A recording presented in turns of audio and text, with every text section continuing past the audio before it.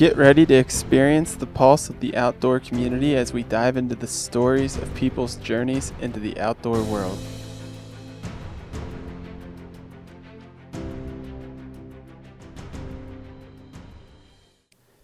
Hello, welcome to the Outdoor Pulse. Just some quick updates before we dive into this interview today. I will be opening up a new page on my website that will be dedicated to nonprofits and charities that my guests either are a part of or support. And you guys will be able to go on there and go support those causes if you so please. So that's the big change on my website, and we have some really cool episodes coming up here in the future. So stay tuned, and I will keep you guys up to date. Thank you, and let's dive right in. Hello, and welcome to the Outdoor Pulse. I am your host, Mitch Dean, and today we are having on Miłosz Pierwola. Did I say that right? Close enough. Awesome.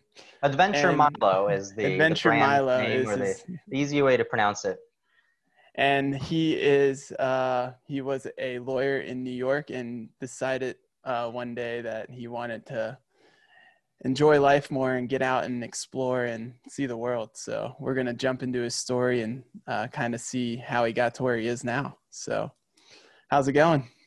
It's going pretty good. Awesome. I do want to make the announcement that on January 24th this year, 2020, we opened doors to the first ever climbing and outdoor education school in the country of Iraq, in the country's history.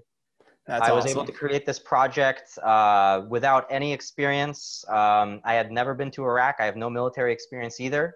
And with a team of the first mountaineers in Iraq, we were able to bring this dream to fruition. But that's the end, right? Yeah. So if you're watching like a Quentin Tarantino movie, now you're interested where this all came from. Yeah. I used to follow the rules of society. I used to expect and actually feel entitled that as long as I went to school and put my work in, I was able to earn the reward of a sustainable life and income, benefits, insurance, that kind of thing later. It didn't work out. I think our generation grew up in a world where we watched our parents be laid off from companies that they worked 15 over 20 years at. And our time is not valued. When I entered the workforce in 2006, I discovered a world entering a recession. By 2008, forget it. Everybody knows what happened over there. I went to law school for that reason, because like I said, I graduated college and I couldn't find work. So I thought to myself, well, I guess more years of school wouldn't hurt, with the idea that I'm going to listen to my elders. Yeah. Right? Because what do your parents tell you? They want you to have a good job in the future. And I think the three top jobs, at least from Europe, where I'm from, are, you either want to be an attorney, a doctor, or a priest. A priest no longer kind of holds, but the other two were good. My brothers went to medical school, and I had to be different. So I said, you know what? I'm going to invest these next years into law school, because everybody's telling me, if you become a lawyer, you are going to be respected by your community, you are going to have money, and you are going to have success and happiness as a result of that.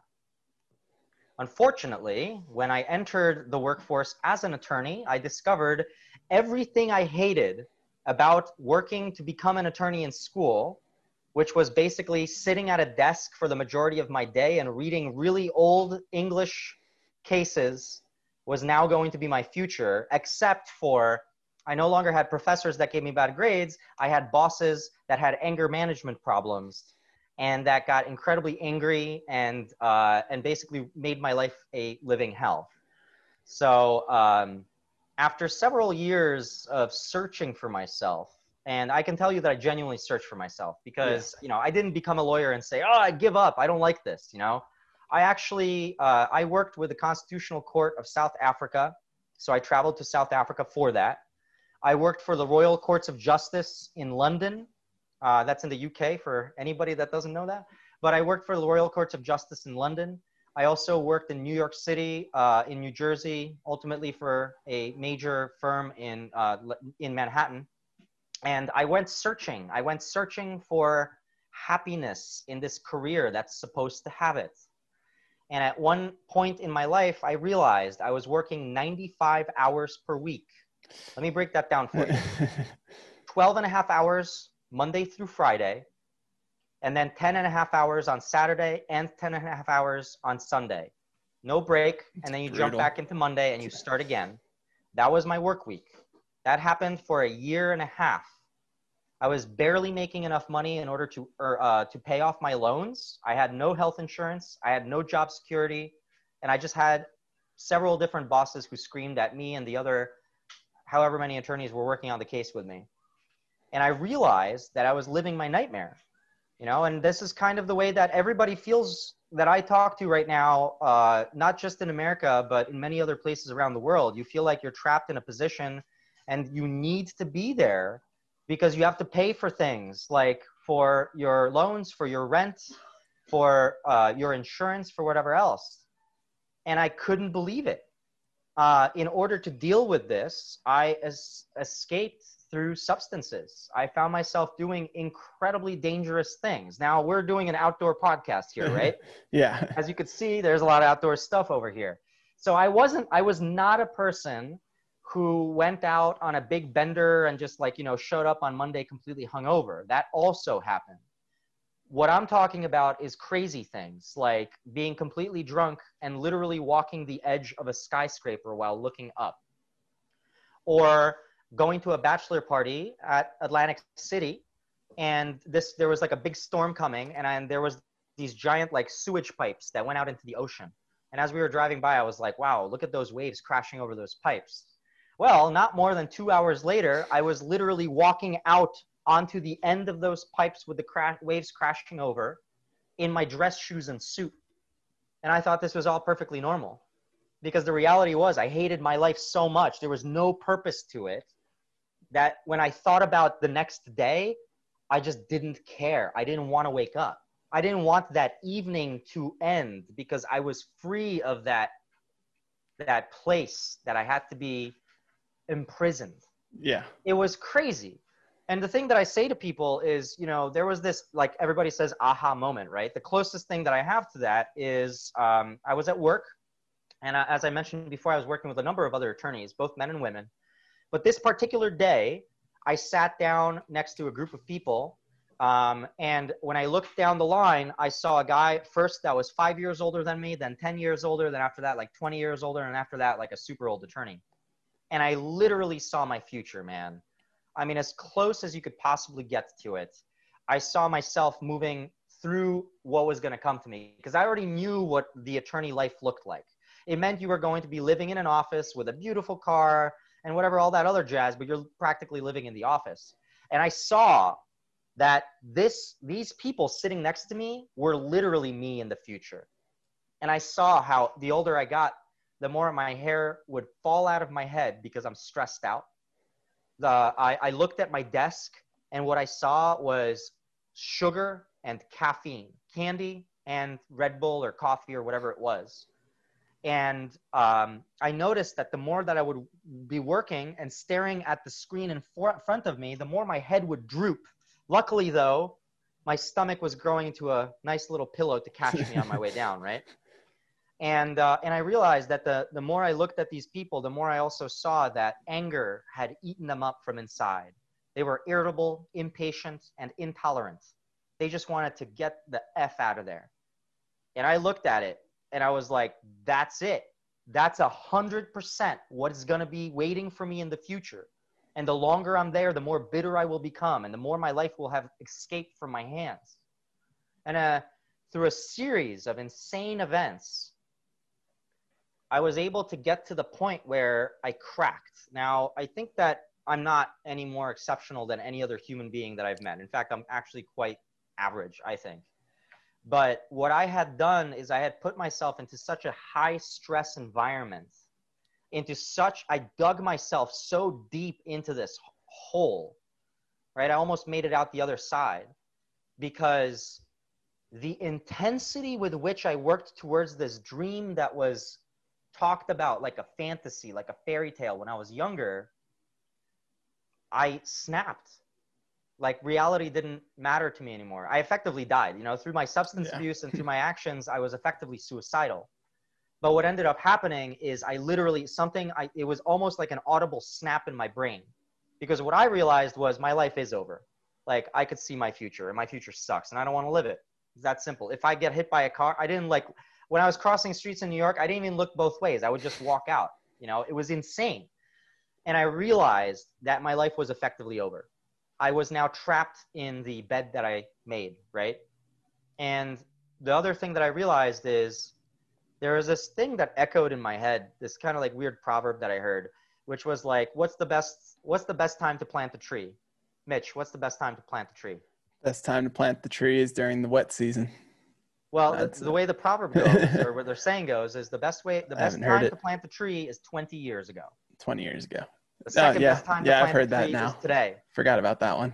And I realized that if I waited to accomplish my dreams, who knows where I would be in the future. But I thought if I started 10 years ago, if instead of going to law school and college, if I decided to go and train as a mountain guide, I would most likely already be on top of Mount Everest. What is the insane, like, how far could I be if I started in high school? Yeah. And it just seemed crazy to me to wait another day, man.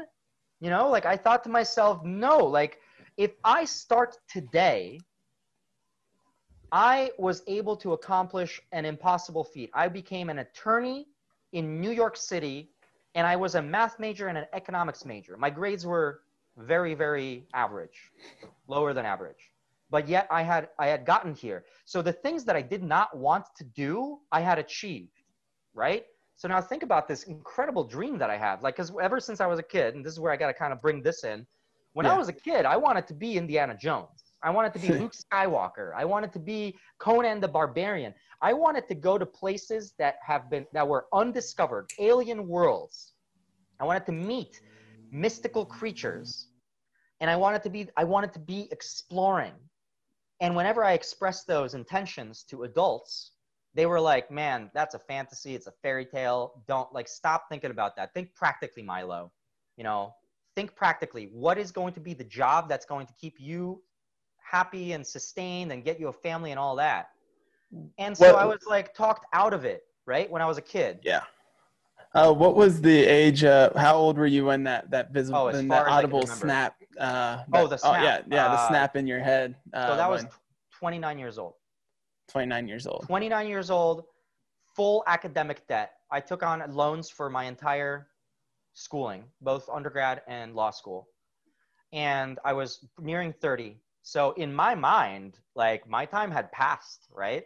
Yeah. So now here I was at 29 years old saying to myself, no, man, you got to start now. You got a lot of catching up to do, because there's athletes out there like Petzl athletes, Arc'teryx athletes, North Face athletes who are younger than you, who've already accomplished incredible things. Yeah. And so I thought to myself, this is insanity. If I wait one more day, I am actively destroying any opportunity for the future for me to achieve my dreams.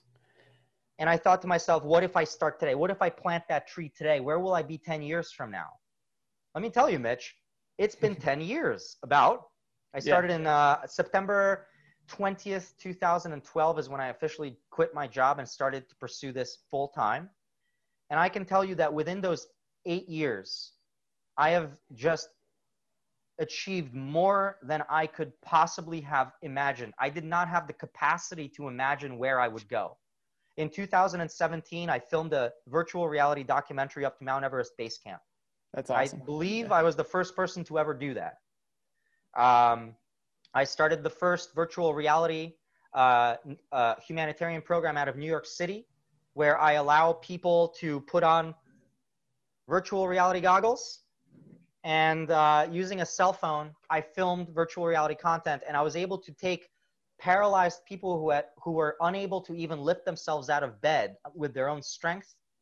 But with these goggles, they could feel like they're climbing an alpine mountain or crawling around in caves or flying in a drone or riding a bicycle or even something as simple as riding the subway. Yeah. And then I went to Romania and I started an orphanage And then I went to Poland and I started a fundraising operation there. I started mentoring children across the world about what sort of opportunities lay in their future. And then I started my own nonprofit, which is Global Upgrade Incorporated. I did that last year, actually. And in each of these, I was brought to opportunities again I could never have imagined. I never realized that I was going to be the first person to ever start a climbing school in Iraq. Yeah. By the way, a country that our country started a war with, a country that our country is bombing actively. If you're a white guy in Iraq and speaking English, you're in danger, right? That's what we've been taught. We're not friendly with the nation, and yet here I am somehow finding myself in the middle of all this. And the reality is the only thing that's changed is I started to accept responsibility for all of my mistakes. Because at one point somebody told me, Milo, you're crazy. First of all, my entire community abandoned me. My family abandoned me. My friends abandoned me. It was a horrible time in my life. Because when I quit being an attorney, everybody around me said, why would you do that? Everybody wants to be an attorney, especially in New York. You've got it, Milo. You have what we want, man. Congratulations. But they were going by what they thought an attorney life was like. Yeah. They didn't recognize the challenges and the things that have been taken away from us through like this generation. Behind closed doors, they don't know Exactly. what's going on. Exactly. They've not lived the So when they life. saw Yeah. somebody that spent 21 years in school in order to build a career in one of the most hardest places to build a career in the world, they thought, here, Milo made it. And now, for some reason, he is literally throwing away all of that investment, and he's putting on a backpack and he's going outside and doing something that people without a high school diploma can do. What a nutcase. Don't talk to my kids. Don't even talk to me. I don't even want to hear about this because you're crazy. Basically, somebody from our family, my friend, turned into a roaming nomadic hobo, right? Yeah. And so that's the reality that I faced, because the successes that I had in the beginning were literally as simple as getting a piece of gear from a company because I couldn't afford it. Tent stakes, a shirt, shoes, which, by the way, I think cost like something like 47 cents to produce in China. So if you're not getting those from a company, I don't know what to tell you, man. They're practically, free for them. But anyway, so when I did that, I was abandoned, right? And so that's not a position that you want to be in, because in the beginning, every single arrow, every single indicator, every single sign that I went past in this journey in the beginning said, turn back, you're going to, danger ahead. And so this is where the story kind of starts to filter people out, because I'm telling you that if you dedicate yourself to your craft and your passion, patience is literally the only thing you need. Because the longer you spend hammering away at that, the more time you take this giant amorphous block of granite and you've got a tiny little chisel and you're working on it. After several years, people start asking you questions about what you're doing because you just have the answers. Yeah. I can tell you how to fit a backpack. I could tell you which hiking shoes are the best. I could tell you which way to get up, whatever mountains here on the East Coast and some mountains on the West Coast, which are the best trails, the most scenic ones. So that's how it starts.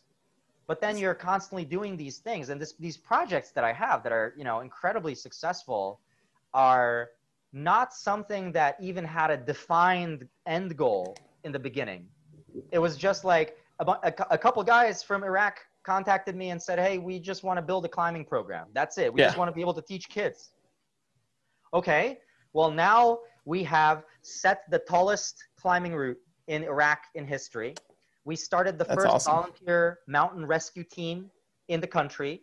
We built the first mountain shelter in the country. We translated the first climbing instruction manual in the country. We opened the first climbing store in Sulaymaniyah in the region. We built the first climbing wall in the region.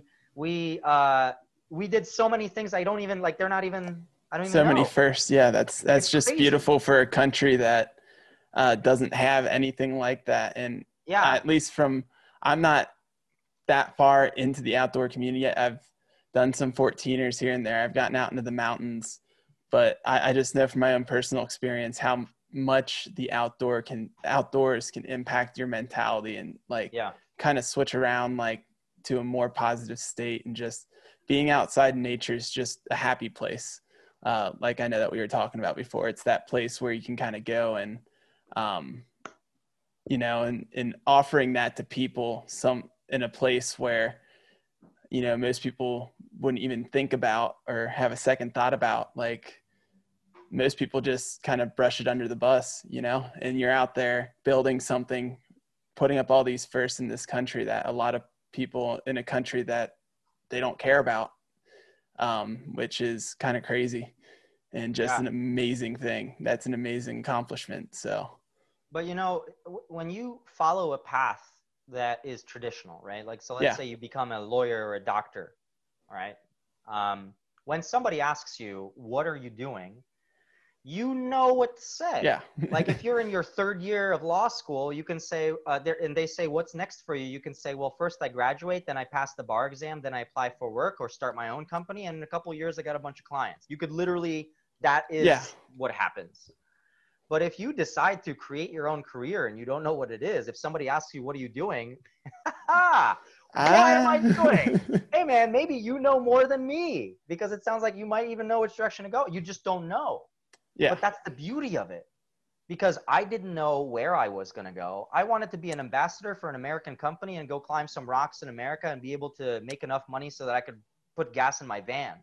So, yeah. And so dialing it back just a little bit. So, before you decided to make that move into the outdoor world, were you climbing and doing stuff before while you were lawyer still, or was that more of an after? Like, did you That's get a good into the outdoor stuff after the click, or was it before the click that the seeds were kind of planted, just you never really acted on them? So that's a very good question because I don't want to sound like some sort of inaccessible like Yeah. entity, right? Like the one of my pet peeves in college was when you had speakers come in and they would talk to you. And they would be like, "Hey guys, I graduated magna cum laude at my school. I had straight A's, valedictorian. I was captain of the varsity, whatever team." And I'm just like, "Man, who are you? Like, I'm not anywhere near you. Who are you talking to? Are you talking to the two Yeah. people in this entire school that are going to maybe get close to that?" Like, no, I had no experience. I had gone skiing to like regular mountains on the East Coast, which anybody on the West Coast, if you skied on the East Coast, I apologize. I grew up Um, skiing on the East Coast. I skied on a bump right. in Yeah. So you know Indiana. how to That ice was skate, right? exactly. Anyway, so while I was in law school, I was part of a group called Terramar Adventures. So I was an organizer for adventure around Philadelphia. So we would go and do things like horseback riding. We'd go rock climbing with guides, but to the extent that I had actual training, like practically zero. Uh, I maybe had gone camping 5 or 6 times in my life at that point. So in order for me to kind of get into this career, when I quit, that was really the first time, like I think 2012 probably actually was probably the first time I actually took it seriously that I needed to do something where I needed to become an expert. So the first thing that I did is I took a Knowles course, which is the National or Outdoor Leadership School. Yes. And I will tell you the reason I did that is because I knew that no matter what I do outdoors, no matter where I go, I need to have the fundamental skills to be able to navigate the outdoors and Yep. stay safe. And with the Knowles course, I became a certified wilderness EMT. Before anybody says, Milo, where'd you get all that money? What I'll tell you is that I was incredibly active in asking for it. So the first thing that I did when I quit, this is no lie, I wrote a personalized email to over 500 people in the outdoor industry, like easily over 500. Personalized email asking them for advice and an opportunity. And I can tell you right now that 497 of those came back as rejections and or unanswered. But 3 of those emails I still remember came through with some opportunities. And so I entered this entire thing without experience, without connections, and without money. And when I wrote to Knowles and I explained my situation and I explained my intentions and I explained my ambitions, I was lucky enough to receive one of their, I believe it was a scholarship or discount. So through the work that I demonstrated to them, I was able to get into one of their courses because I didn't have enough money. And afterwards, I was very active in the community. I actually gave a lecture at the Wilderness Risk Management Conference that they put on every year. I was selected as a distinguished alumnus. And the reason I'm talking about this is because I didn't have opportunity, guys. Like I didn't. It may seem that way because now I'm looking back and I'm talking about all this big game, but the reality is I went to my first outdoor retailer in 2015. Outdoor retailer is I believe it's the largest outdoor sports show in the Eastern Yeah. Hemisphere. And I remember being there and I remember looking around and being like, man, there's like 1,000 other people over here that are like me. Just young people looking for a ambassadorship or some free gear just to get their career started. And I was like, I'm drowning because these people live in the Grand Tetons or near Yosemite or all this, and they actively have that lifestyle. I'm Yeah. some guy that's crawling out of an office unfit without any knowledge or even understanding of what's going on outdoors. But you know what happened? I came back the next year and there was less of those people. The people that I recognized. There was still 1,000 new people, right? But the people that came back that year, less of them. And then the next year I came back, way less. And now when I come back, the amount of people I met that first year that were the people there that were there the first time with me, I could literally count on one hand because patience rewards those people who exercise it. Yeah. And it doesn't matter if you're if you're Killian Jornet. It doesn't matter if you're, um, any one of the bigger guys. I'm like all escaping my mind right now, right? But like, Alex Honnold, like it doesn't matter if you are an exceptionally talented athlete because those guys won the genetic lottery or whatever it is, or they're just so incredibly passionate that you're not listening to this podcast. You're probably going out Yeah. there, you're kayaking in Yosemite or surfing big waves if that's what you're doing. What I'm talking about is people who do create careers in this industry. And the reality is the more time you spend, the more conversations you have, the more projects you bring to these people that are rejected, the more they actively see you pursuing this career path seriously. And I can tell you that there is a whole number of people in the industry who I am eternally grateful for their patience because they dealt with me. Eric Larson, thank you. You're awesome, man. Thanks for putting up with me. He was one of the first trips that I did for myself. I did polar expedition training with him in 2014. That's awesome. And him and Ryan Waters. And then I got the chance to meet Ryan Waters at his expedition camp at Mount Everest Base Camp. And I did a virtual reality tour of his camp. So that was cool. But the reality is the more you spend there, the more time you spend there, the more these people realize they're just not going to get rid of you. Yeah. And so, you get friendly with them a little bit and you start telling them about stuff that you're successful in. And like that time investment creates you. And just like what I said before, the more you exercise this, the more people recognize you as a person who may know a thing or two about what you're doing. The more years you pack on, the more these opportunities grow and you start to see things that you didn't see before because you know what to look for. You understand what sort of things brands are looking for. It's not just a pretty picture, it's the story behind it. It's the way that you do this. Are you on time? Are you, responsible? Are you effective in what you do? Do you make big promises and do you follow through? I have these incredible projects right now. I can tell you that I have not received more than $5,000 in sponsorship total ever. The total amount of sponsorship that I ever received is less than $5,000. And I have all of these incredible accomplishments under my belt because now I can say I am effective at following through on the things that I promise. And this is what people are interested in. And if they're not interested, doesn't matter because I figured out how to have a sustainable life without that type of investment. So that produces negotiating power because now I go up to companies and I say, hey, I'm doing this next major project. Do you want to be a part of it? Or do you not? And if they say, oh, we don't have the budget for this year, Milo, this isn't really what we're doing, you just say, thanks, no problem. I'm just going to go to the next guys because all the sponsors that I've worked with in my past are incredibly happy. And I started with nothing. But it doesn't mean that you should also undervalue what you bring into the outdoor industry either. So Mitch and I met through the Basecamp Outdoor Jobs and More Yep, Facebook group. that's it. I think there are several critically important conversations taking place on that platform right now. One of them is a person who is collecting statistics on the amount of money that people are paid, freelancers are paid in their positions in the outdoor industry, which means you can take a look at those numbers. And when you go up to somebody and say, hey, I'd love to work with you, and they say, hey, yeah, we can give you a jacket for that, you could be like, no, because other people are demonstrably getting more. Yeah.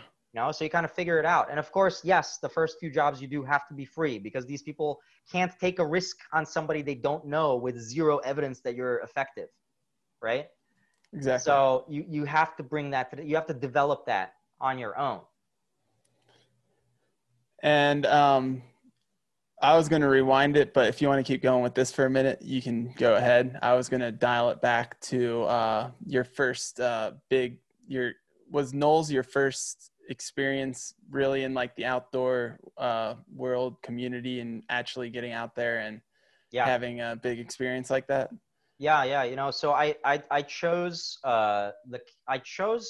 the Knowles course that took place at their headquarters in Lander, Wyoming. Lander, Wyoming, yeah. And Lander, Wyoming happens to be in an incredibly beautiful outdoor preservation area, or near, lots of outdoor stuff to do over there. The Wind River Range is out there. So if you guys get a chance, definitely visit.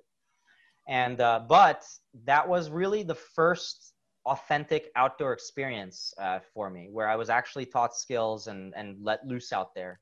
And they were very serious about it, because the reality is, when you go outdoors, when you see these great videos and photos and everything, and even when you watch like Maru or, Vertical Limit or all these things, you see these heroes, that they're like, they had a great time, and the danger isn't really something you can appreciate. But when I took the outdoor course at Knowles, the wilderness EMT training, they made it extremely clear that if you're like 2 miles down a trail and you twist your ankle, that puts you in a high risk situation. You may not be able to make it back to your car. You can catch hypothermia. You can crawl maybe a mile, but there's so many different things that can go wrong. And so for the first time, I began to appreciate how dangerous it is outside. Yeah. But that's the reality, right? Because if you take the view that I'm going to go to school, I'm going to go to college, I'm going to get a job, and if I get decent grades, I am now entitled to an income, and you take an entire generation and you feed that to them, what happens is you find yourself in the position that we are all in as a community right now, where we expect something based on our personal decisions. Meanwhile, somebody else who is in a significantly more powerful role takes the absence of your participation in society and takes advantage of that and takes everything for themselves. And you stop participating in the decisions that create your career because you expect for other people to grant you those things. Well, I'll tell you right now, I don't walk around and ask for permission. I look for opportunities. And if there's an opportunity to create something, man, that is where the fire is. There's an opportunity to create a school for climbing in Iraq. Don't you want to be there? Looking back now, I'm just like, yeah, I mean, I guess I totally expected for this to happen, sort of. But in the beginning, it's like me and a bunch of people I've never met. I can barely communicate with them online because English is a little, questionable. And we're going to create a climbing school. Have I ever participated in a climbing school? No. Do I know how to start? No. But I got a bunch of people who are ready for it. And something I learned from George Bosch, who is the founder of the Himalayan Stove Project, HimalayanStoveProject.org. Go check it out. 2017, they received the Citation of Merit from the Explorers Club dinner. George Bosch told me, and this is a common quote, but he's the one that told it to me. He said, every journey of 1,000 miles starts with one step. And so when I started this entire career in the outdoors, when I started the project in Iraq, when I started the project in Romania, when I started the project in New York with virtual reality, I had no idea how to get anywhere, but I could tell you what to do next. For virtual reality, first I got to get a camera. Then I got to start producing content. Then I got to learn how to process that content into videos at a time that literally this did not exist. right? I know the steps, the next step. And if anybody asks me, well, what's your long-term vision? The long-term vision is like, well, I mean, it's like a compass, right? Like Yeah. I know which direction to go in, but I don't know what to expect. And I don't know when the things are that we are going to achieve, when those are coming. And that's what I meant before. As a doctor, as a lawyer, as a engineer, if somebody asks you where do you expect to be in 2 years, you can say, I know exactly where I'm going to be in 2 years. My debt is going to be paid off this much. I'm going to be this much closer. I'm going to be earning this degree. I'm going to be earning this next certification. Perfect. What about you, Milo? What are you going to do? Be alive, hopefully. Like, because some of this stuff I'm doing is dangerous, but really, I don't know. Projects Yeah. are like a month at a time now. So like I'm talking about all of these successes, but there's way, way more failures. Yeah. There's a lot more ambitious projects that fell through the cracks, that didn't work out, where my partners stabbed me in the back, worked against me, like where I was fooled by snake oil salesmen. And as you progress, you learn who is reliable, who are the people who are, who help you out. And by participating in the community, you also become the community. You carry the culture in you. You're not an outlier. You're just part of this like amorphous blob of human beings who all come together one time a year and otherwise crawl into their respective holes that are really difficult to get to in the world, literally. So it's kind of crazy. But I mentioned the base camp group before. Yeah. And again, I want to underline how important it is for us to participate in conversation, because whether you believe it's society, whether you believe it's deliberate or not, our collective actions have resulted in a completely blind ability, like we're blind to like what the industry offers as far as jobs. We don't really understand, you can have somebody who's earning a ton in one part the area, but you have people who are doing the same stuff for free as a volunteer in a different area, and you don't know that. The Yeah. more we communicate as an industry, the more of a voice we have for what happens to our outdoors as well. And so I just wanted to thank Ali and Jenna during this broadcast for continuing this really difficult venue, or for creating this platform for us to have these discussions, and for people like you and me to Yeah. connect as well. And yeah, their platform's amazing. I mean, they do a great job moderating it too and keeping it sets just information in there and very, information centered. People can ask questions, jobs can be posted, and it's just it's a beautiful community that they've built, and it Yeah. continues to grow, which is amazing to watch. And I've only been a part of that group for less than a year now, so I joined it before I moved out here, but I'm in a very similar position as you, but like you 10 years ago, because I decided to quit my job that I got after college, that I had my degree for and everything. And I took a job in anything just to get out to Denver and be closer to the outdoor community and the outdoor world. And I've been out here for 4 months now. So, and just taking that first step. So I can relate to that. It wasn't any like crazy job, like a, New York attorney or anything like that, but still I had a bunch of family who's like, what are you doing? So Yeah. I can totally relate to the whole experience of just going against the grain of what people expect you to do. And after moving out here, since I've moved out here, it opens taking that leap of faith and putting yourself in a difficult position opens up you to going out of your comfort zone, and your comfort zone just keeps expanding, kind of like exponentially almost.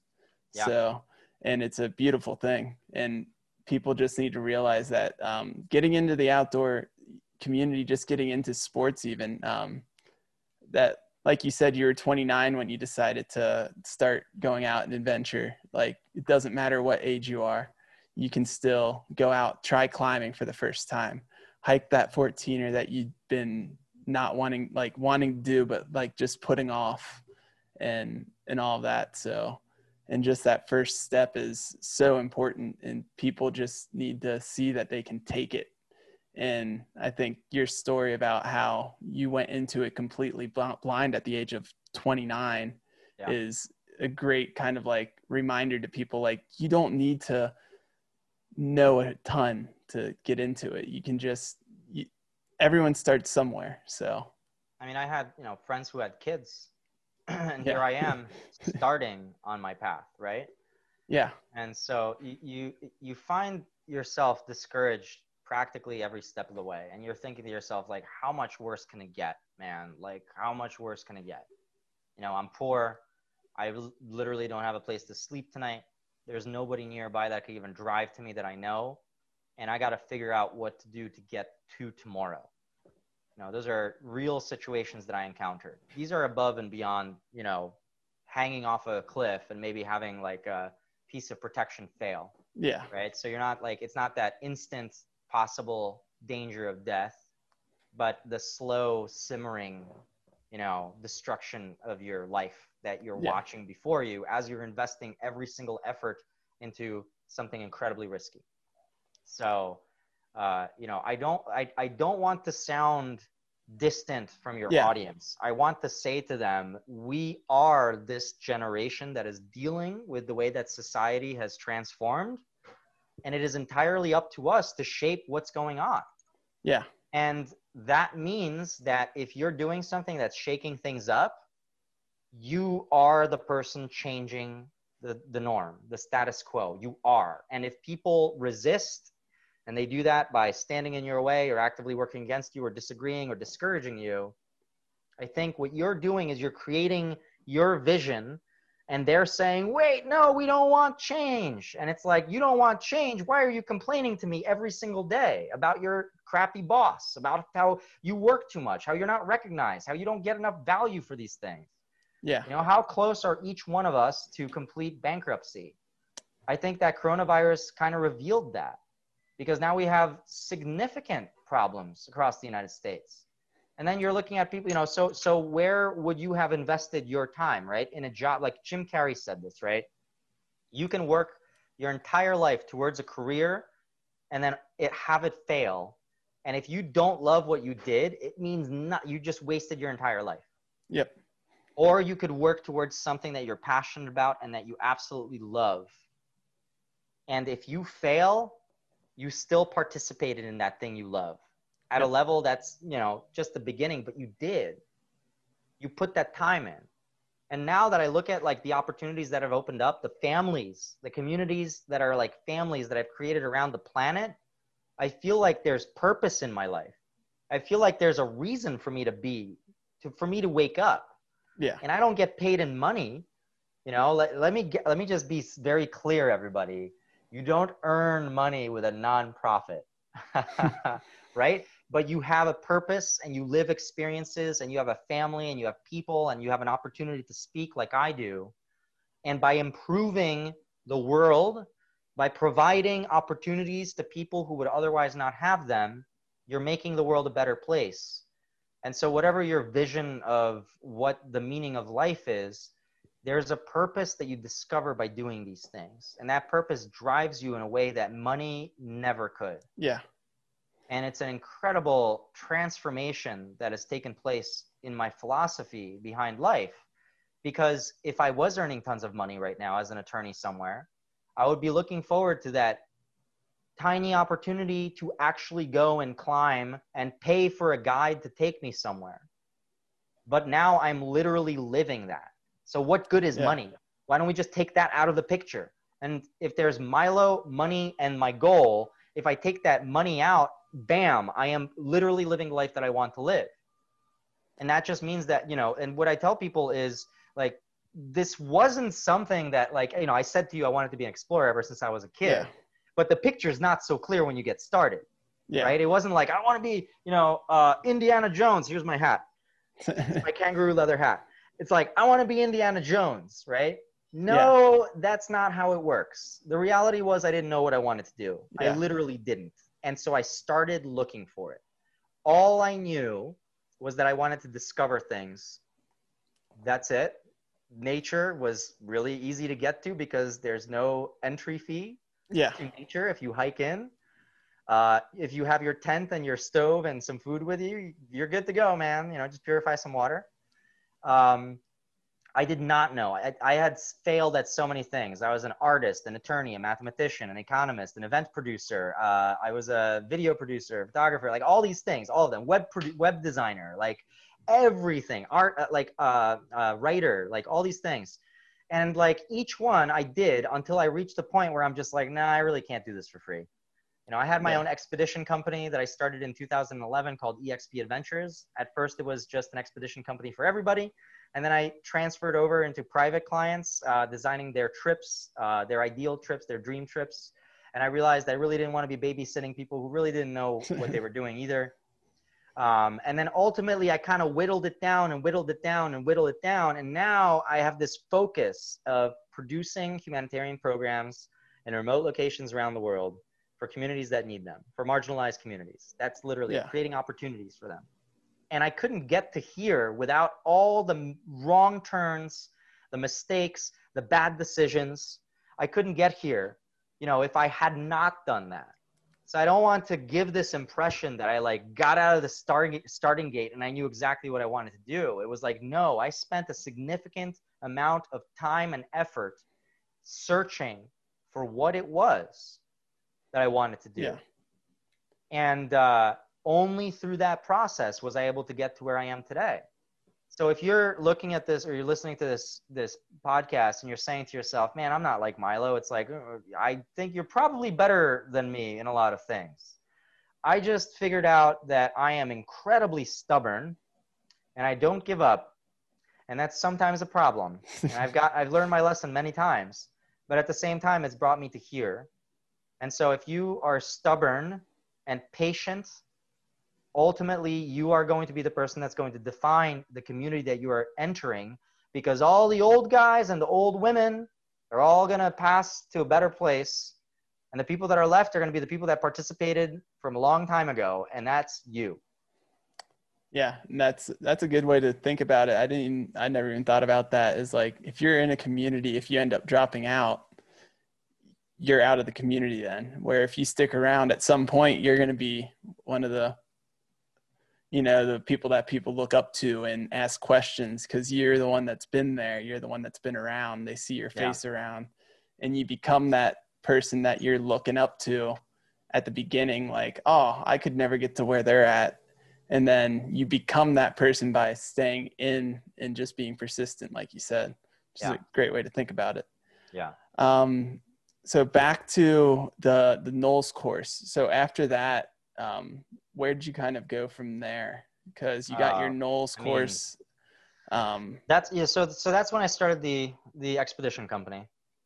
Gotcha. And the Knowles course was necessary because if I'm going to be trekking out with anybody else out into the wilderness, you know, I don't want to be dependent on anybody else for rescue or for medical assistance at all. At least I need to understand it, how to do it, how to perform it, how to identify potential problems. So I had that for a couple of years. And of course, that includes, you know, event production to promote it, building the website, creating marketing campaigns, flying, like literally traveling around the world as much as I could in order to get experience. And that was not paid. What I did is I started to look for volunteer opportunities. There is so many of them. My God. Okay, if you believe that there's no opportunities out there for volunteers, you're blind and inexperienced. You can literally look like, okay, let's do it this way. Would you like to go to Hawaii and to go see some volcanoes? Would you like to go to Costa Rica and go to a yoga retreat, or Bali? Would you like to go to Australia and go surfing, right? What you can do is you can go online and you can look up surfing retreats or tourist destinations or whatever in those locations. And you just send them an email and you say, hey, I'd love to volunteer at your location for free. I'll work for free. All you have to do is give me housing and food, and I will work for free. And guess what? The entire world will open to you. Maybe a couple places will say no, but man, who's going to turn down a volunteer to come over and to work for free for them? Most of these places have extra rooms anyway, and the amount of food that they produce, they throw out anyway. So to them, you're effectively, you know, free labor. Yeah. And that's how I got my start. I ended up going to the Yukon Territory and being a dog handler at one of the largest kennels in the entire territory. I worked with 158 dogs. I went into Costa Rica. Like I said, Costa Rica is one of those locations where you could volunteer as well. And there was a whole number of these things. You don't get paid, right? So every single time your parents call, you're going to disappoint them. You're not going to be able to go out on dates and, get dinner with girls or anything like that. But what you are going to do is you're going to start, chipping away at that rock that is your future career. And it's the only way to do it. And you're just not, especially in today's environment, you're just not going to find a paid position. If you do, man, congratulate yourself. I had, as a writer, what I discovered is I couldn't afford gear, but if I reviewed it, I would be provided that gear for free. So I started working for several different publications online and receiving gear for free. Eventually, I started making $15 per article, which is woefully underpaid, by the way. And, in order to be a writer, you have to stick with it for a very long time. You have to like writing. But you also have to realize influencing, becoming a social media influencer is highly unlikely to happen. The reason I say that is because companies literally hire people whose only job and only responsibility is to build social media campaigns and create marketing campaigns. So if you're trying to build your career and have that as on the side, promoting yourself, you're fooling yourself, and you can hear this from regular influencers and everything. This is my opinion. So if I'm offending anybody, please, send me an email. Let's talk. But the reality is, you have people whose entire job is to do just that, and they have resources to do it. You don't. So that ship has sailed. Like we're past the .com bubble. We're past all that stuff. Now it's just figuring out how to do these things.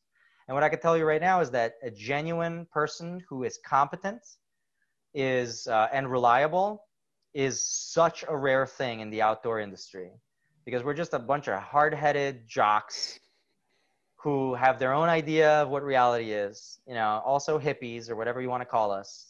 But we are, free-spirited people who really are nomadic at this point. So if you demonstrate competency and reliability, man, you are going to have doors open for you real quick. But you also have to tolerate a bunch of nonsense, a lot of bull. So, it hardens people over time. Yeah. But getting back to, the entire process, I don't want to go down my entire timeline because it's be, going through huge all of it. What I do want to say is that every single next step may feel like a catastrophe in the beginning, but what's actually happening is it's life pushing you to the next step. It's saying, you've exhausted your time here. Now it's time for you to start growing over here. And the question becomes, how rapidly can you set up a network? How rapidly can you identify resources? And how can you put those two to work so that you can accomplish the goal that you came to this location to accomplish, whatever that is? And it's very easy to be distracted, so you really have to, ask yourself, what do I want to do? And maybe put that up on your mirror so that every day in the morning when you're brushing your teeth, you can see it and you can ask yourself, what do I want to do? Do I want to stay here or do I want to go somewhere else? And the more you practice that, the more you're going to get to the negotiation. And when somebody says, this is all that we can offer you, you can go, well, that's great. That's not what I'm looking for. So I'm going to go look for it elsewhere. And you can understand that you are not in a critical place with your resources where you're going to die, literally. No, you can live a sustainable life, whatever sustainability means to you at that point. If it's just having a place to sleep at night, I've been there. The reality is, how do you put yourself in a place where your negotiating power is your feet? And if somebody's saying, we can't offer any money, and you're at the point in your life where that's what you're looking for, well, guess what? There are billions people out there who are only going to be able to offer you nothing except not money. So you can walk away from those guys. There's plenty of people looking for money, but it's harder to find. But it's there because you could be reliable and dependable. And that's really all it takes. Stick around, patience. Yeah. switching gears a little bit, was there a certain experience during all of this that has impacted you the most and made you realize like, hey, this is definitely the path that I I want to be on, and like kind of stuck with you? Um, well, uh, I mean, probably once a year that happens, at least at a Yeah. minimum. Because I mean, here's the thing. Recently, last year, I needed to collect funds in order to get this school started in Iraq. Yeah. And I was talking to a bunch of people, and I was proposing, what we were gonna do. And I had a guy who was just like, "All right, Milo, let's have some real talk here. All right, I want to give you money, okay, but I need to know that that money is gonna go to the right place. So let me ask you two questions. Let's just be real. You got to answer them for yourself. First question: have you ever met the people to whom you're going to give my money? And I was like, no, I've never been to Iraq. And he's just like, okay, that's an important question to answer. Second question: have you been there? Do you know where they're building the school, what they're doing, who the people around them are? And I was like, no, I don't. And he's just like, so you expect me to give you tons of money and you don't know who you're giving it to or where it's going? And I was just like, no. And he's just like, why would I give you money? And he's right. He's absolutely right. And so that suddenly the decision came to be right in front of me. I had to fly to Iraq. That was not an easy thing to do because, first of all, I was paying to go there.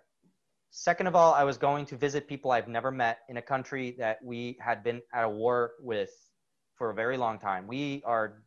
It's a complicated view that people have of Americans over there, especially people who are going on their own for the first time without ever having been there, without military experience.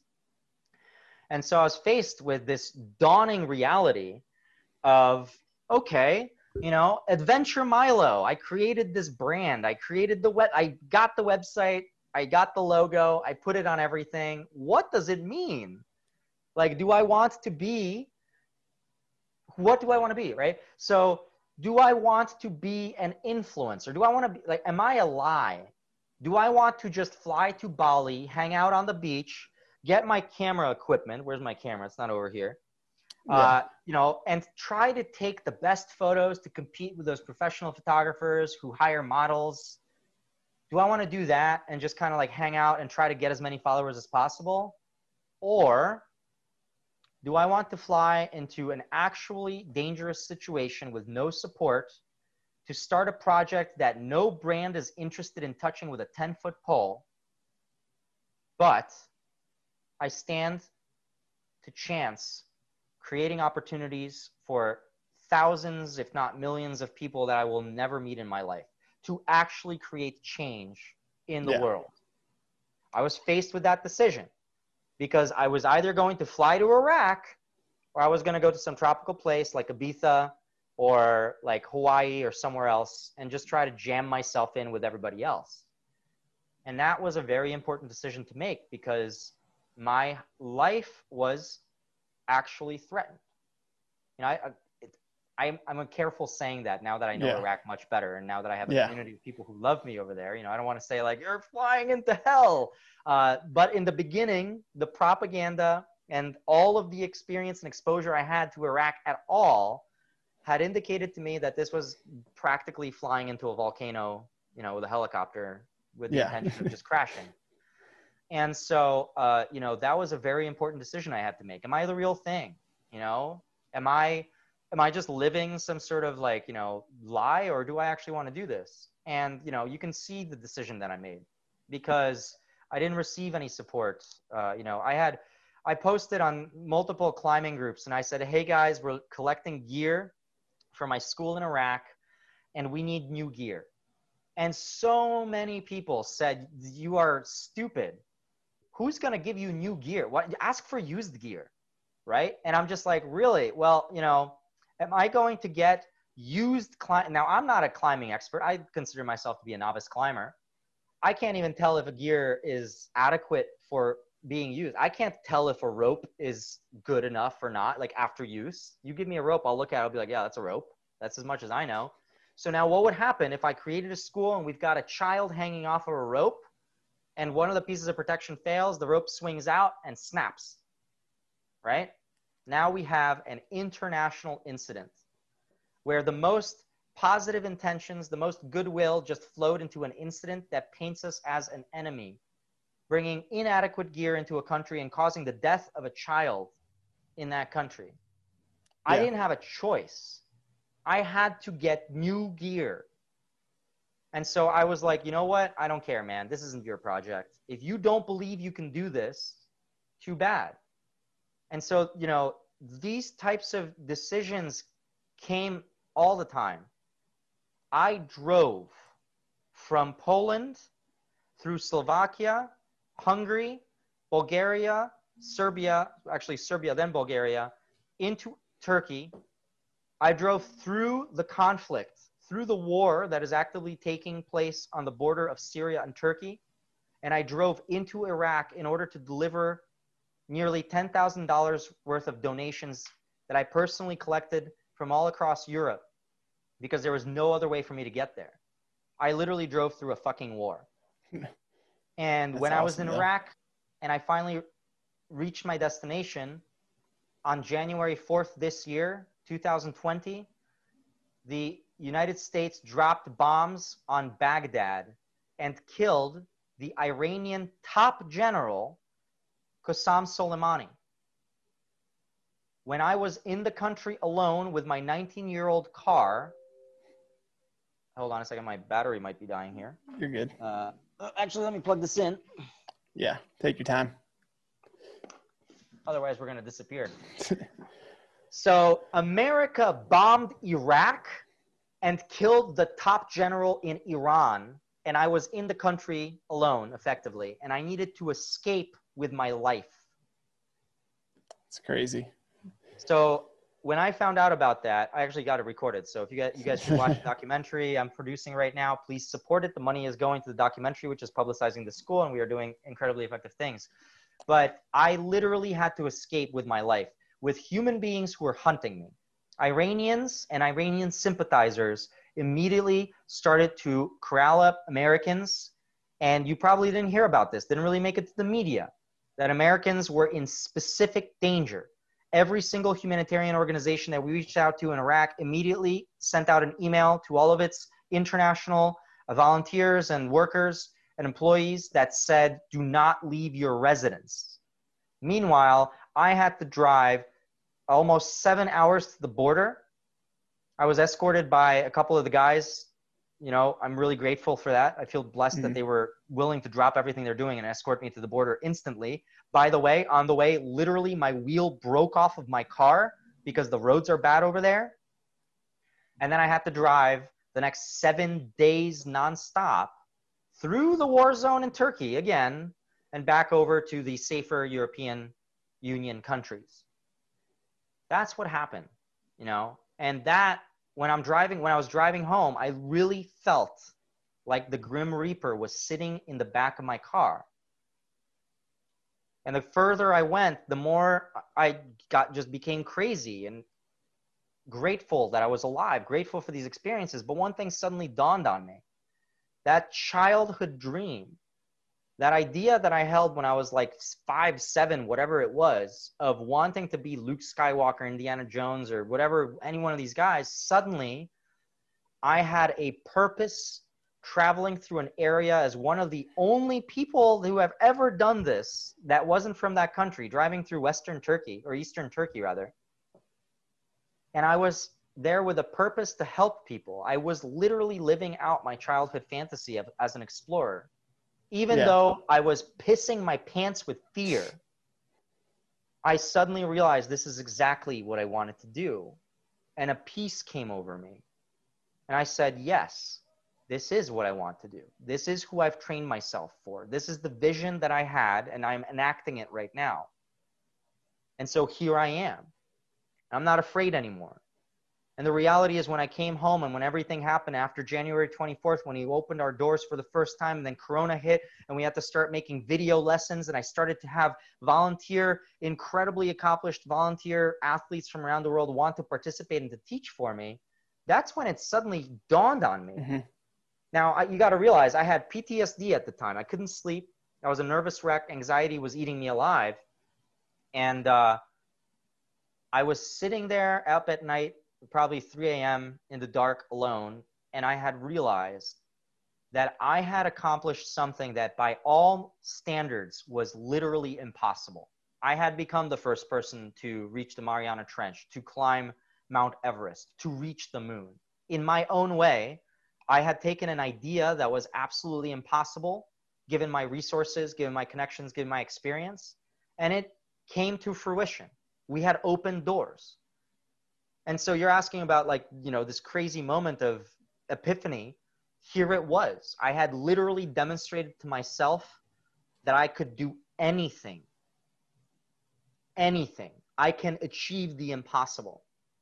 And that realization shattered my worldview, because I recognize now that whatever projects I had now that I will be putting on my plate would come to fruition. I wasn't afraid of failure anymore. I had absolute certainty and confidence that what I was going to do, I would figure out. And my life is now transformed completely. We're having this interview right now, but the depth with which I speak, the types of experiences and wisdom that I've gained, not having resources and being able to accomplish these things, it's laughable, the type of excuses people give me now. Oh, well, I've got a job. Oh, I've got student loans. Yeah. Oh, well, we're going to have a baby. Oh, we've got a mortgage. And it's just like, really? I've met quadriplegics that climb 14ers.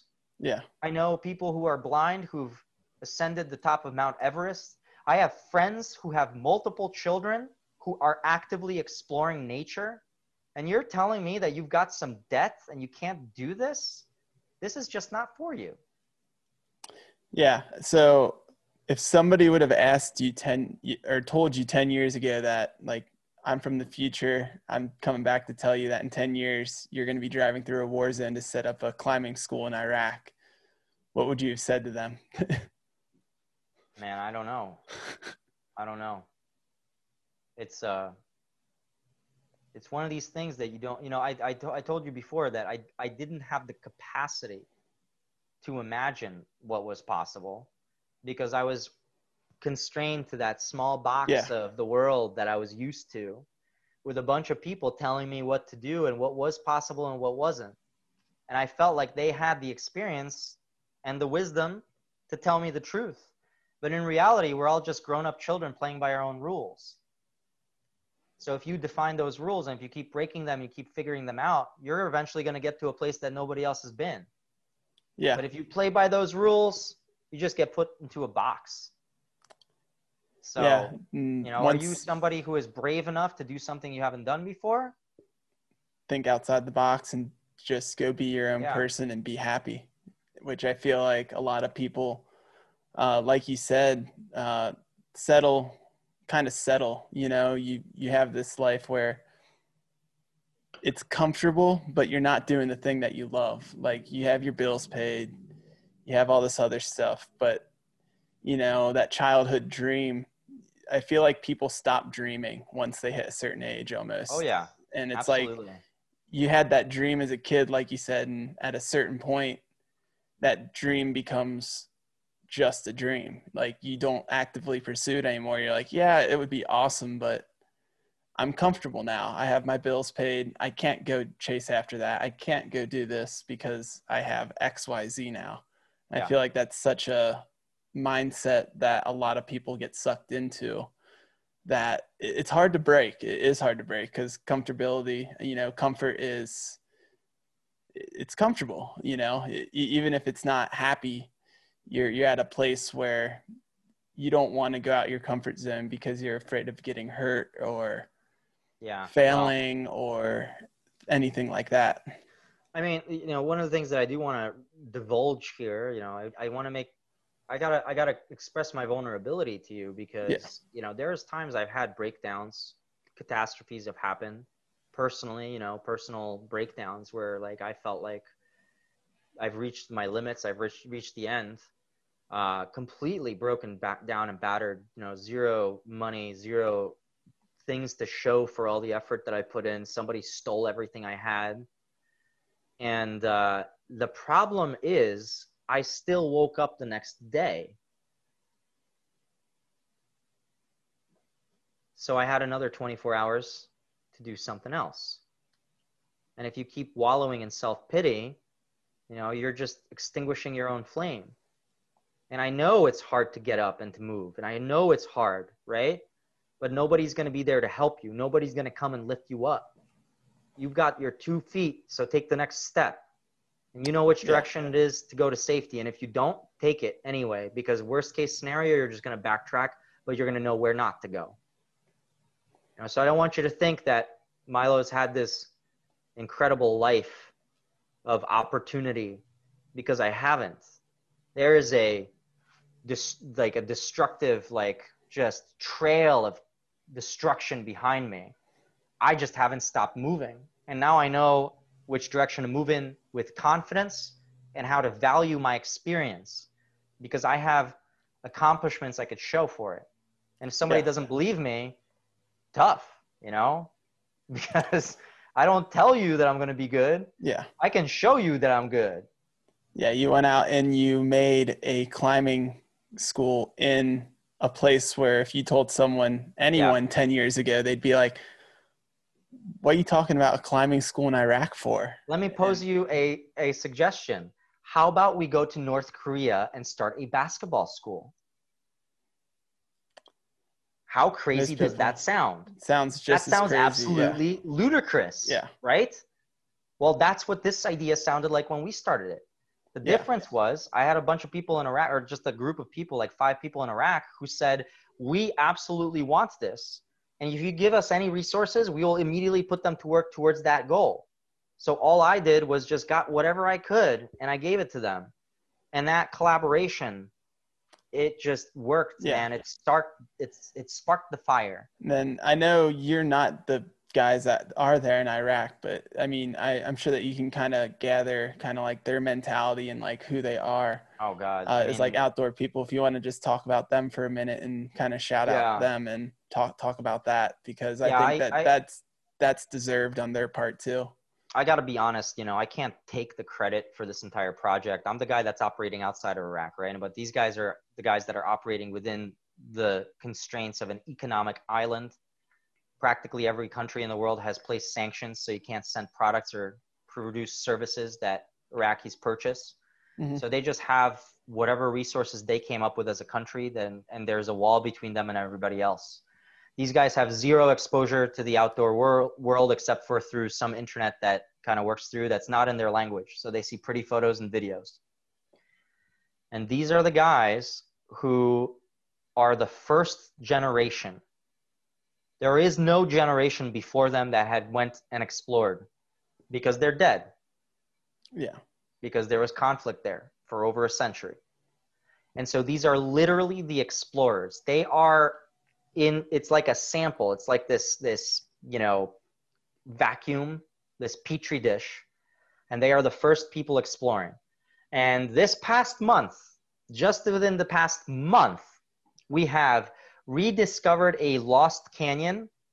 We set a new route to one of the most popular mountains, as well as another route, you know, and we have now discovered a series of new things in caves that were only discovered, I think, 5 months ago by a German team that went in there. And there's nobody else exploring caves in the country. We're working with the head of the water keepers for the country as well, Nabil Musa. And we are exploring how to do river sports, as well as, you know, diving and things like that. So this school, the scope of it has grown significantly, not through my actions, but because these guys are going out there with no experience except for what they taught themselves.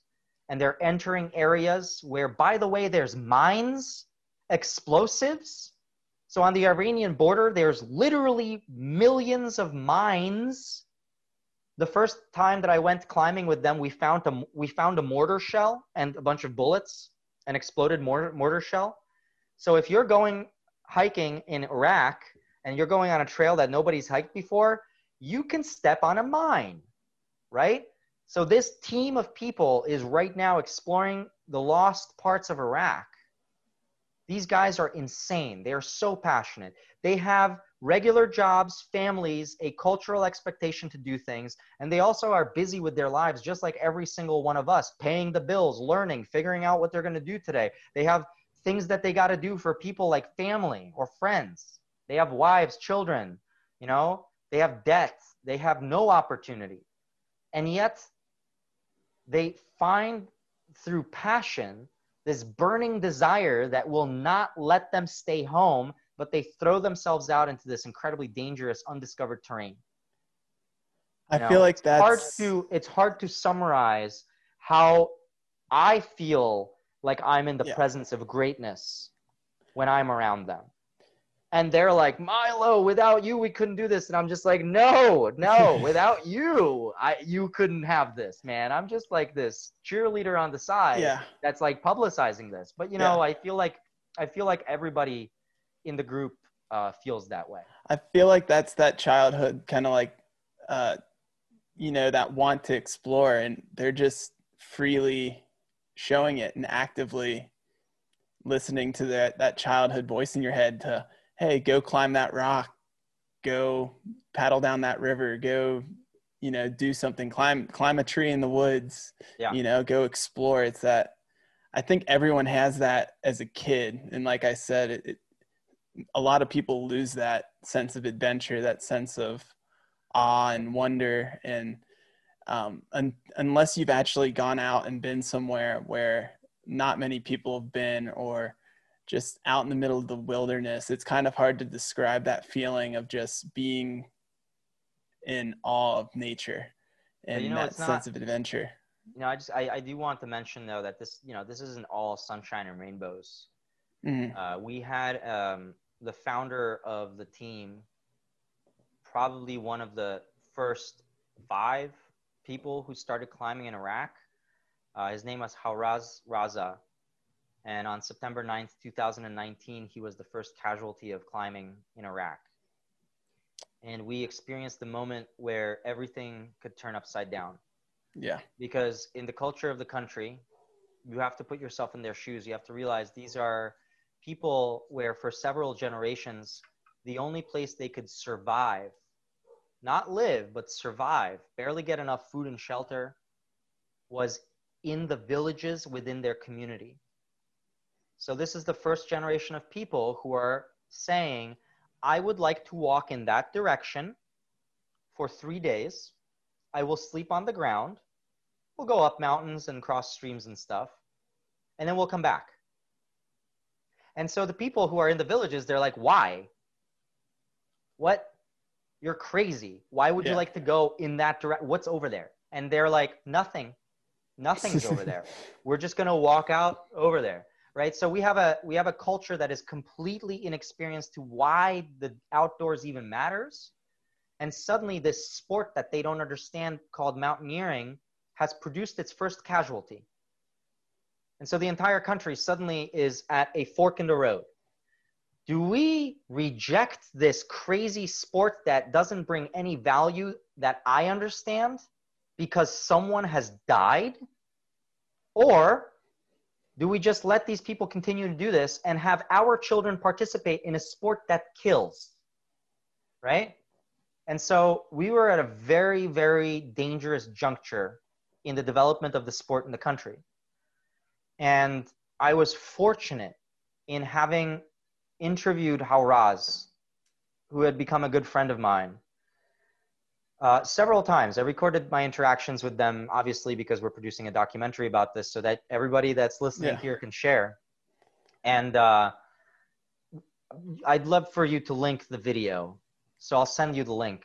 Yeah. But I produced a video where I used interviews with Hawraz and I used his own words to describe the passion with which he pursued outdoor recreation, outdoor sports, mountaineering, climbing. And his words where he talked about recognizing the risks, recognizing the passion that would make it impossible for us to stop people from going into the outdoors, and recognizing that there was an absolute necessity for a program that taught people how to responsibly go outdoors, how to be responsible and safe. His words, the person that died, saying, I don't have the right equipment, I don't have the right experience, and I might die. But if I die, I hope that it is because I am developing this dream so that others can climb safely after me. Yeah. And, I can't say that whether it was that video or the collective actions of all of us, but climbing is more popular than ever. We have 50% women in our classes.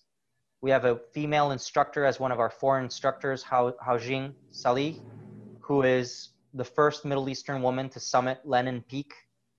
And she has something else planned for the next month that I don't want to talk about because I don't want to spoil it for her yet. But we have created an environment where women can achieve equally to men, which is unprecedented in the country as well. I'm not going to talk about that yet because we're still developing what's going on over there and observing what sort of things are going on. We don't want to create any dangerous situations for anybody. But I do want to say that the outdoor sports in Iraq are creating a very, very unique environment. Yeah. And we are the ones that are heading this. So I do want to say that, this is real. This isn't some sort of, I'm not trying to glamorize this. I'm not trying to say like, oh man, outdoor sports is radical and sometimes people die. It's like, no, this is real. It has consequences. If you don't do this correctly, you're going to get hurt. You're going to injure people in your life. You're going to change drastically the way that your family and your friends, lives are through the actions that you're doing. On the other hand, we can't stop ourselves. We can't stop people from going outdoors. That's where freedom lies. That's where we don't have rules. Yeah. You're not going to have a debate between the eagle and the bear. No. One is going to eat the other one. That's how they live. And the rules in nature. There is no rules. You can't put rules in there. So that's where we're going to look in order to find, a voice inside of us when we listen to that. So that's what you're saying about going out into nature and really appreciating it. We evolved in nature. Yeah. So these strange constructs, the ability to speak to you through a flat piece of plastic that shows glowing lights and produces sounds, the fact that I have shelter and running water and electricity is really a completely novel concept that we have not evolved to at all. Yeah. But if you go outdoors and nature calling, that's just home. Yeah. So teach yourself some basic skills and start enjoying it. Yeah. Get out there. Nature's one of those things, and that risk aspect is something that you always have to talk about, especially with adventure sports. I mean, that risk of death. I mean, from the outside, some people look at it as the whole, oh my God, radical, like they're crazy and they just accept it. It's like, you don't exactly accept it, but you accept the fact that it's Mother Nature and, anything can happen. And people inside the community, I mean, if you're in there long enough, you're going to know somebody that's died climbing or died in some way doing something. It's just a part of being a part of the outdoor community. I feel like it's a sad aspect, but and then mountaineering also, I mean, it's just a part. It's a part that you have to accept. Unfortunate consequence. Yeah. And people that don't understand it it's hard to describe unless you've actually been out in that type 2 fun where you're out there just miserable to understand why people do it, because some people just don't understand why people would put themselves through hell. Let me tell you, man, after you have been, hauling gear up a mountain for several days in a row, when you discover a hot spring, you understand comfort and pleasure in a way that you could not possibly understand it if you're working a 9 to 5. You just can't. Yeah. Not going to happen. And so, I mean, everybody could say that about what they do, right? But and I don't want to say that I'm some sort of authority on this, but what I do speak from is experience. Yeah. And I know how to give it my all and have life slap me right back in the face and just say, too bad, not today. Over and over. How many years has it taken? And you know what? I can't say I'm successful yet. I can say I did something cool, but we're still working on it. Yeah. So I hope you guys get a chance. adventuremilo.com/Iraq. Check out the information about the project. You can see all the other projects on my website as well. Please consider making a donation.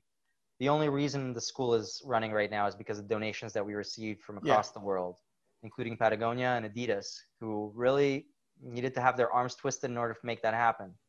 But if you are a climber, consider that these people do not have access to climbing gear, climbing training, or anything else, and we are the first people providing it.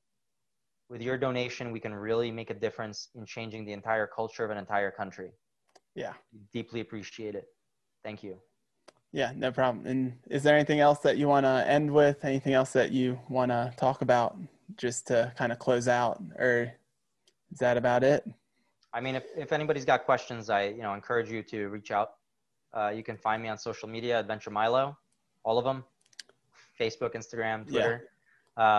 So send me an email, visit the website, make a donation, even $5, man. I mean, that makes a huge difference.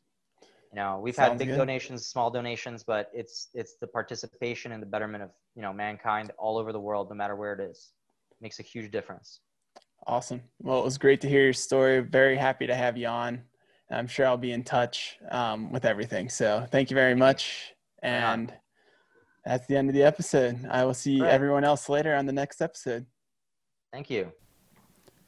If you enjoyed this episode, please comment, like, subscribe, review, and share this episode with your friends. Thank you very much for tuning in again, and I will look forward to talking to you guys next time on the next episode. Thank you and have a great day.